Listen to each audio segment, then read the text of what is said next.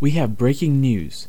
Wolverine and Cyclops of the X-Men become the newest Disney princesses as Mickey Mouse makes a historic move to acquire a huge chunk of 20th Century Fox. Matt and I give you our initial reactions, but before that, we reveal some of our favorite books, both fiction and non. Brace yourselves, folks. You're up to bat with Ben and Matt in 3, 2, 1.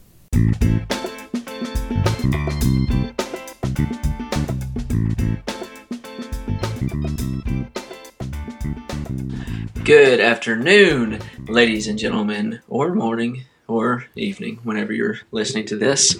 I guess I gotta say that every time now.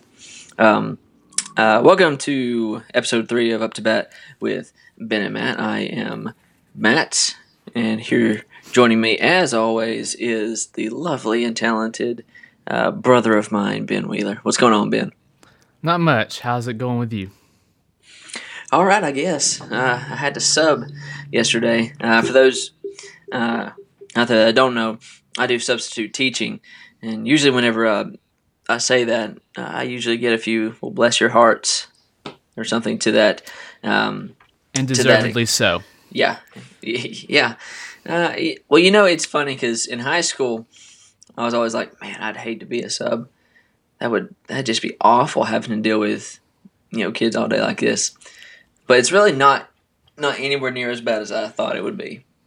So there's that. Today we're going to be talking about a couple different things, starting with our favorite books and what we've read that we've really enjoyed. And I think, Ben, you've got 2 or 3, and then I've got a few. I could go for hours, but we've only got about 45 minutes, so. Yeah. Hold your horses. Rein it in. We'll get started. I'm going to let you jump off with it. And what do you got first? My first book is called Atlantis Found. It came out in 1999, written by a guy named Clive Cussler. It's a techno thriller.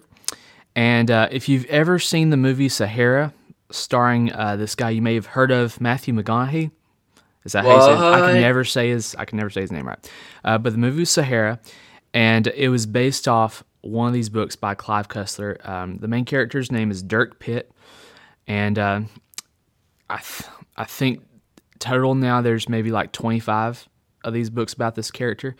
But it's kind of the James Bond kind of character, except that he's an oceanographer. He's kind of a scientist or an engineer, but he just gets into these crazy situations, and he ends up having to save the world in every book. So in this one, and Clive Cussler likes to take history that we all know and just put this really weird twist on it. Like there's one book where the bad guy was Greek, and it started out, the prologue was basically the Iliad, the battle between the Greeks and the Trojans. But in this book, Troy wasn't actually in Greece; it was in Britain, and so it's the total different twist on that. But in this book, Atlantis Found, our big bad is it's the Nazis, and they're trying to have this Fourth Reich. They're trying to take over the world again, to have their superior race. And so their big idea is they're going to destroy the ice caps, and they're building these gigantic ships so they can put all their people on. The rest of the world is destroyed, but they repopulate the world in their own image. So the idea is, can this Dirk Pitt character save them in time? So it was... I think I've read that book probably 5 or 6 times since I first read it. And the other signature move on this series of books is that Clive Cussler puts himself into the books.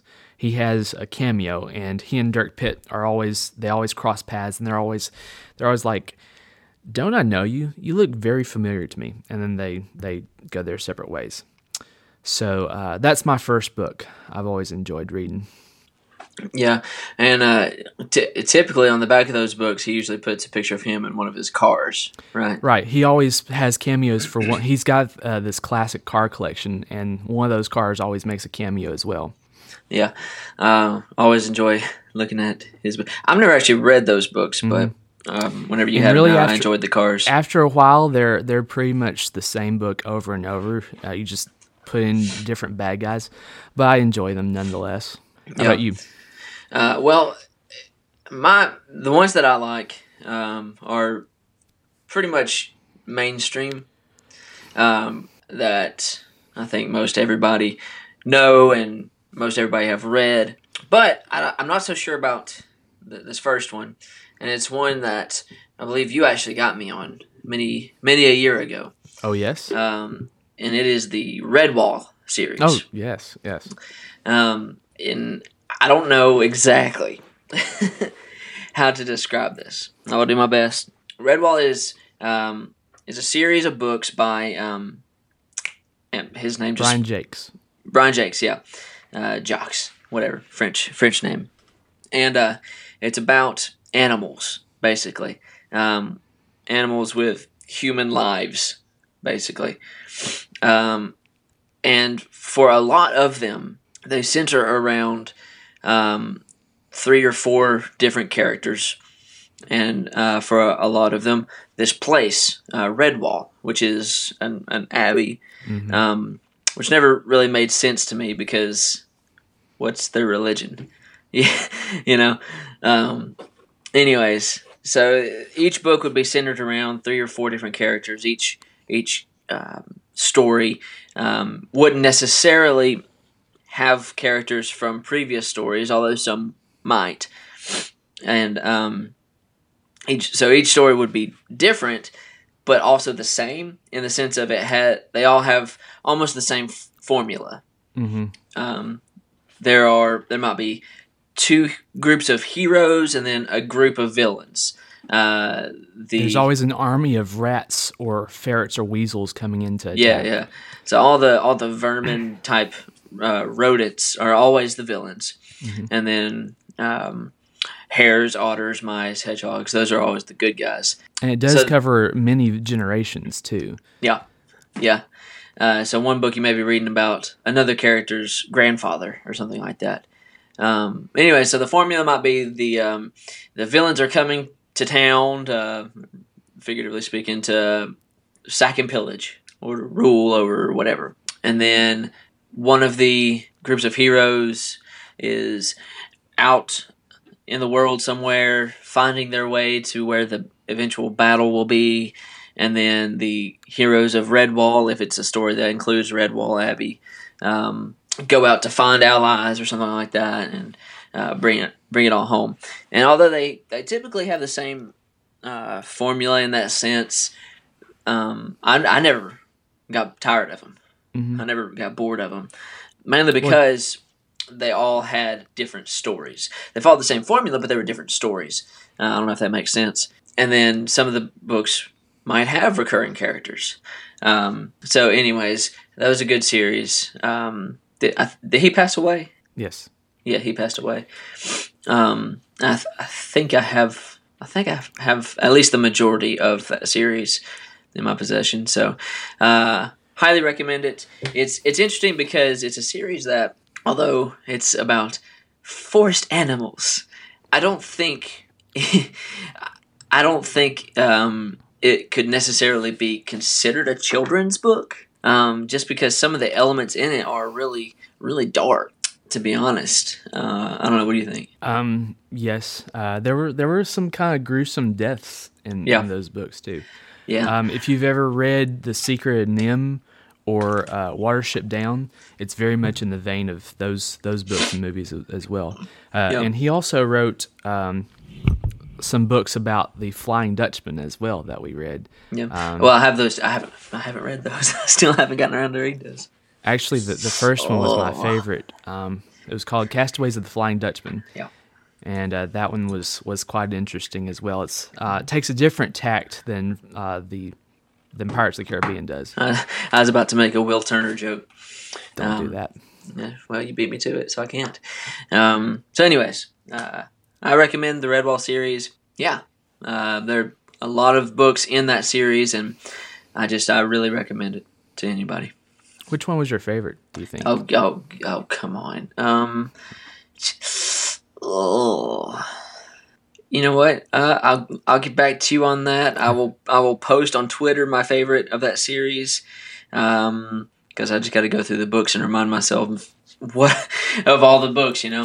All right, ladies and gentlemen, so, be on the your lookout turn. for that. Yes, on the Twitters. So. Well, you're probably going to notice that there's a pattern forming where we read a lot of series of books. And so we've had the Dirk Pitt books.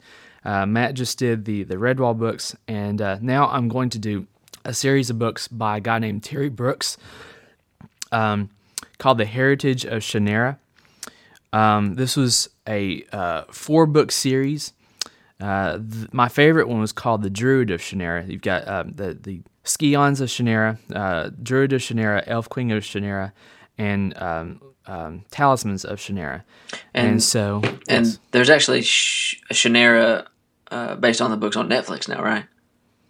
It comes Manu on Bennett? MTV, but Okay. It's on MTV, but it's on Netflix now. Have you watched it? Yes, and I'm half happy, half not. Okay. Mostly because it was on Netflix or MTV. But so he's got this huge world that he keeps writing books about, and so this particular 4-book series it works like one huge story, like Lord of the Rings being one story but broken into 3 books. And so the idea is you've got this world called the Four Lands. It's populated by men and elves and dwarves and trolls and creatures like that, but it's our world. It's thousands of years after we destroy ourselves in nuclear war. So because of the fallout from this nuclear war, the race of man splits into all these other races, the dwarves and trolls. But so in the time that the books are set, you've got this new sickness in the land. It's caused by this mysterious group called the Shadowin, creatures of magic that can possess other people. And so now it's up to 3 descendants of the Elf King Jurl Shannara to defeat these Shadowin. And each one of these 3 descendants has a separate quest to fit into the overall larger quest. So Par Ormsford, he has been assigned to retrieve the Sword of Shannara, which was important in earlier books in the series. You've got Walker Bow, who is supposed to bring back the druids, kind of like the wizards from past ages. And then you've got Ren Ormsford, who is supposed to retrieve the elves who have been exiled. They exiled themselves about a century before.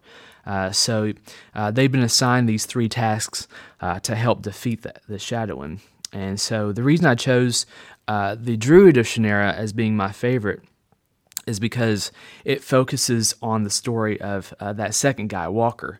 I kind of identified with him the most out of any of the characters in those books because he was kind of introspective and really just kind of wanted to be left alone, and I really kind of identified with that.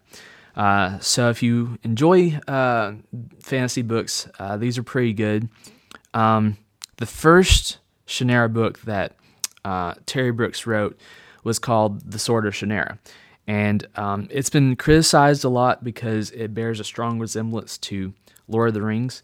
It was written in the 70s, and it was his first attempt at writing fiction. And so he really improved and kind of blazed his own path in books after that. And so by the time these books that I'm talking about here came along, he'd gotten pretty good at it. So that's another series that I really, really enjoy, and I've read multiple times. Yeah. Another series that I haven't tried read. it a couple times. I remember you trying the Wish Song of Shannara, but you never got into it, really. Well, I guess so. I don't remember it. So, Oh, well. So yeah, there we go. I need to try it again. It was probably a long time ago when I tried it. So my next choice. It is also a series, and it's one that many people love. Many people have read. Movies have been made about them. It's the Harry Potter series. Absolutely love Harry Potter. As a book, if I had to pick my favorite, probably would be either Order of the Phoenix or Half-Blood Prince. I'm not sure I could tell you why. I don't know either, because out of the 7, Order of the Phoenix was my least favorite. Really? Harry just I had don't an know. attitude problem in that book. Yeah, well, I mean, you can't really blame him for that. Had a Horcrux in him. That'll give you a bad day. People were keeping secrets from him. Nobody likes that. Anyway, so I guess those two are my favorite books. Movies, I think, would either be the first one, mainly because, man, how old was I? What year did that come out? It was Do you know? 99. 99, so I was about 6 years old when that came out. Mm-hmm. So for a little kid to see all this magic and all this, it's just an amazing thing. And especially growing up with the series and seeing. And that was kind of the advantage for us. We were literally growing up with Harry Potter. Yeah. At the same time those books and movies were coming out, we were approximately the same age as he was. Yeah, and then Prisoner of Azkaban, when it came out in theaters, that's when I first started developing my crush on Emma Watson. So that movie has a special place in my heart. Mostly because of him. Because Emma Watson has a special place in my heart. Don't tell your fiance that. Yeah, she knows. Just kidding. She does know, but I'm just kidding about whatever. But I don't know if I have a favorite out of the movies, but that was always a good series to read. On Pottermore, I took all the tests and everything. I am a Gryffindor. My Patronus is a white swan. That's pretty cool, I guess. And then my wand is like, oh man, I can't even remember now. Another thing I'll have to post on Twitter. All my Pottermore deets, all my details on Pottermore. So yeah, Harry Potter series. If you haven't read them, but you've seen all the movies, go back and read them. If you've I was about to say if you've read them but haven't seen the movies, but I don't know if there is such a person that has read the books that haven't seen the movies. But if you are one of those people, go watch the movies. For the most part, they do a really good job of translating it to film. So yeah, Harry Potter. All right. Now I'm going to take a severe left turn from fiction to theology. I read this book in one of my classes at Faulkner University called Cost of Discipleship. It was published in 1937. It was written by a German theologian named Dietrich Bonhoeffer. He was a Lutheran, and he was actually imprisoned for his involvement with the Hitler assassination attempt. And so he is very well regarded by everybody. And so in this book, Cost of Discipleship, he was asking the question, what does it mean to be a disciple? What do we have to give up to follow Christ? And so it introduces a concept he calls cheap grace and costly grace. So I'd actually like to read a small passage from this book about cheap and costly grace. He says, cheap grace is the preaching of forgiveness without requiring repentance, baptism without church discipline, communion without confession, and absolution without personal confession. Cheap grace is grace without discipleship, grace without the cross, grace without Jesus Christ living and incarnate. Costly grace is the treasure hidden in the field. For the sake of it, a man will gladly go and sell all that he has. It is the pearl of great price to buy, which the merchant will sell all his goods. It is the kingly rule of Christ, for whose sake a man will plug out the eye which causes him to stumble. It is the call of Jesus Christ at which the disciple leaves his nets and follows him. Costly grace is the gospel which must be sought again and again, the gift which must be asked for, the door at which a man must knock. Such grace is costly because it calls us to follow, and it is grace because it calls us to follow Jesus Christ. It is costly because it costs a man his life, and it is grace because it gives a man the only true life. It is costly because it condemns sin, and grace because it justifies the sinner. Above all, it is costly because it cost God the life of his Son. Quoting, "You were bought at a price, and what has cost God much cannot be cheap for us." Above all, it is grace because God did not reckon his Son too dear a price to pay for our life, but delivered him up for us. Costly grace is the incarnation of God. So that's just a sample of what Bonhoeffer has to say in Cost of Discipleship. Yeah. Well, I too am going to take a little bit more serious turn, I guess. And one of my favorite books that has always been really special to me is The Giving Tree by Shel Silverstein. I bet that's another one of those books that a lot of people know of and also love. But the idea behind this book is this little boy is friends with this tree, and all throughout his life, the tree always gives him what he needs at that particular point in time. So it starts off with an apple, and then its branches, and then it's the rest of its wood, so he can make a house for himself. And then even at the end, when it's just a stump sitting there, the little boy who is now an old man, the tree, he needs somewhere to sit, and the tree says, "Well, I'm perfect for sitting, so sit on me," and just communicates really, two messages. I think number one, the obvious of be the kind of friend who is willing to give to loved ones what they need. The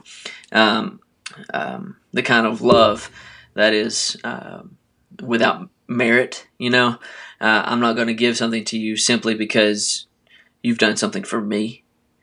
Unconditional. That's the word I was looking for. And then the second one that I've kind of started to take from it as I've gotten older is don't be the kind of friend who just takes and takes and takes. Because although you may have those friends that love you unconditionally and want to help you out no matter what, don't take advantage of them. Be the kind of person who is grateful and will give in return. And even though it should be unconditional, you should also want to give back. Seems a little bit confusing, but it also makes perfect sense. So that's such a good book. I love all Shel Silverstein stuff. I may need to start collecting those again. Well, that one really is it's like a child's book, but you can see all these deep meanings, even though it is so simple, Well, and I think that's part of the beauty of it is, although it's a child's book, he said with air quotations with his fingers. That's right. You guys can't see that. Yeah, not a video. Even though it's a child's book, I keep hitting my mic. I need to hold on there. I keep bumping it when I do the air quotes. That's a child's book. It's also a book that you see different elements as you grow older, and as you grow older, different things in that book might pertain to you more.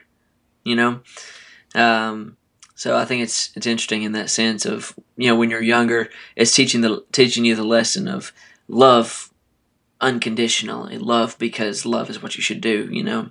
Give because you do love them. And then as you grow older, you might start inferring other lessons that may not necessarily be easy for a child to pick up, but because you've lived in this life a little bit longer, you get.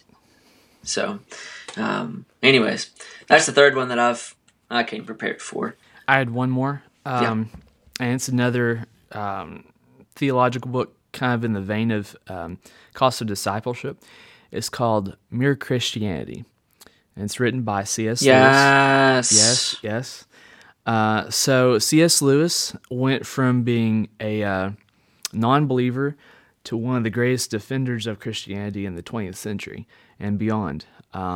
So he came to Christ partly through the influence of his good friend, you may have heard of him as well, J.R.R. Tolkien. So besides Chronicles of Narnia, Mere Christianity is perhaps Lewis's best-known work. It's a compilation of talks he did on the radio between 1941 and 1944. So originally it was intended to be kind of a comfort to the English people, to the British people in the midst of World War II. And so then later on it was put together into this book, Mere Christianity.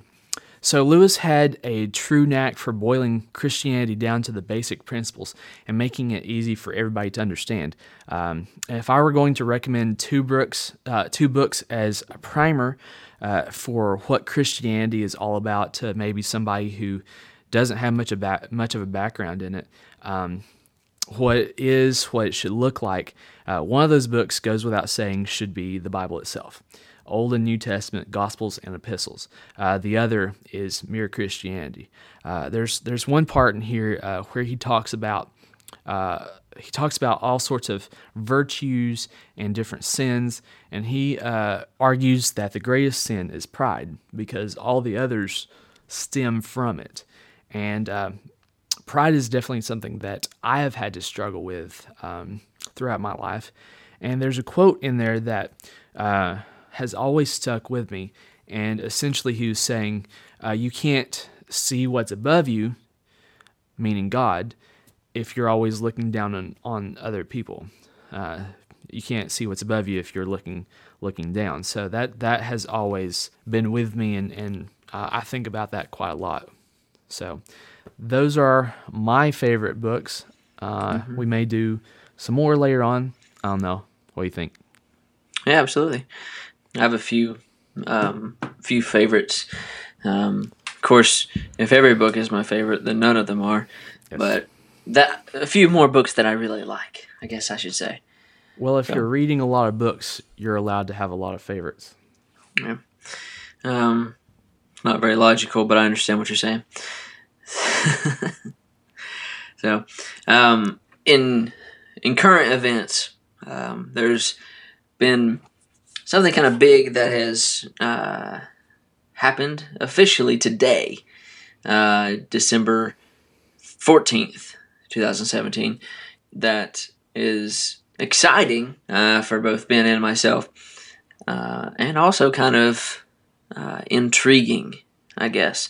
And that is Disney has officially bought most of 21st Century Fox.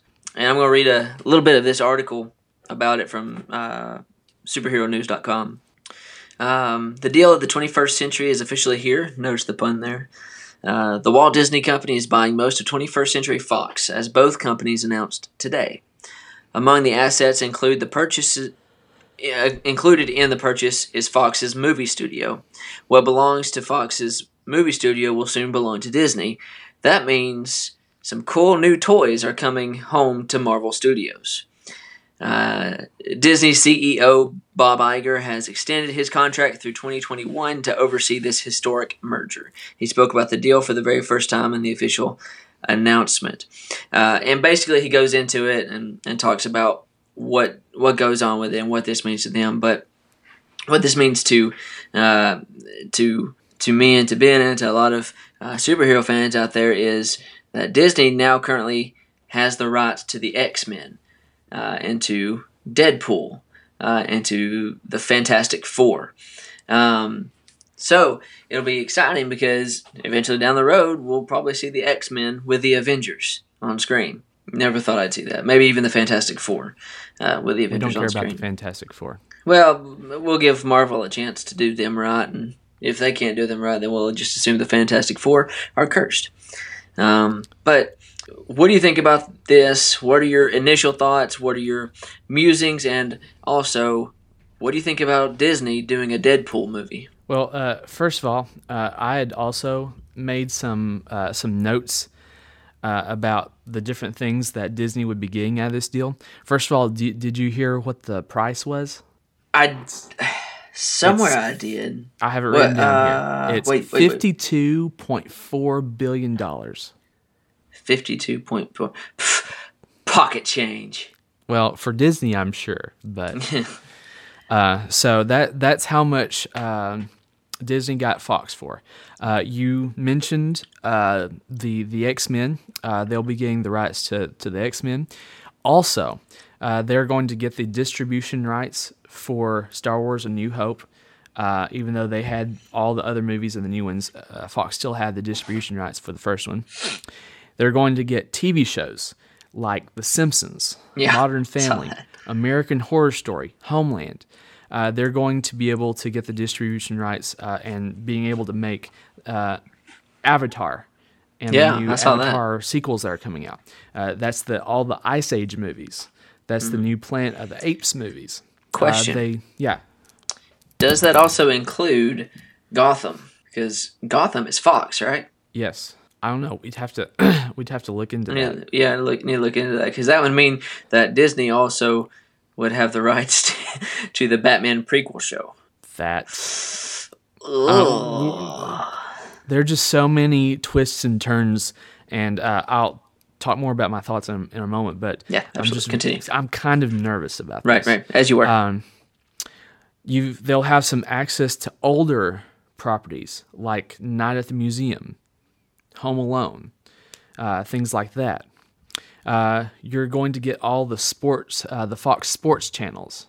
They're going to be bolstering ESPN, which is, they've been kind of flagging the last couple of years. They're going to get 40% stake in Sky, which is the largest media company in Europe. They're going to get the National Geographic cable channel. So there's a lot of stuff here beyond just the X-Men. And so I am excited about this, but I'm also really, really nervous. Because as much as I love Disney, it feels like they're getting their hands on a lot of different it's almost stuff. Becoming a monopoly. Yes. I'm kind of picturing a Blade Runner kind of world, like in the next 10 years. Where we're in this dystopian world where Disney controls the whole culture. It's like the meme of like Mickey Mouse and Emperor Palpatine's robes. Yes. Power. But then it also feels weird to me to think that the Mouse, this family-friendly company, is going to have a show like American Horror Story. Yep. Which is very much not family friendly. Yeah. Can you see like a conflict there? Yeah, and Deadpool. I mean, because that is the quintessential R-rated superhero movie of our time, and that if they can bring it down to like PG-13 or whatever, they're going to. So I kind of wonder how Ryan Reynolds is going to handle that. I don't know. Oh, man. So a lot of exciting things about it. But yeah, it does. You do bring up a good point about, it is kind of questionable, I guess.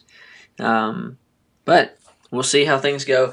And very soon, ladies and gentlemen, on your next trip to Disney World or Disneyland, you'll get your picture taken with Homer Simpson. Think on that a while. Oh, man. I had a couple people ask me how we do our podcast. And I do want to kind of go into that just real quick for just the last couple minutes.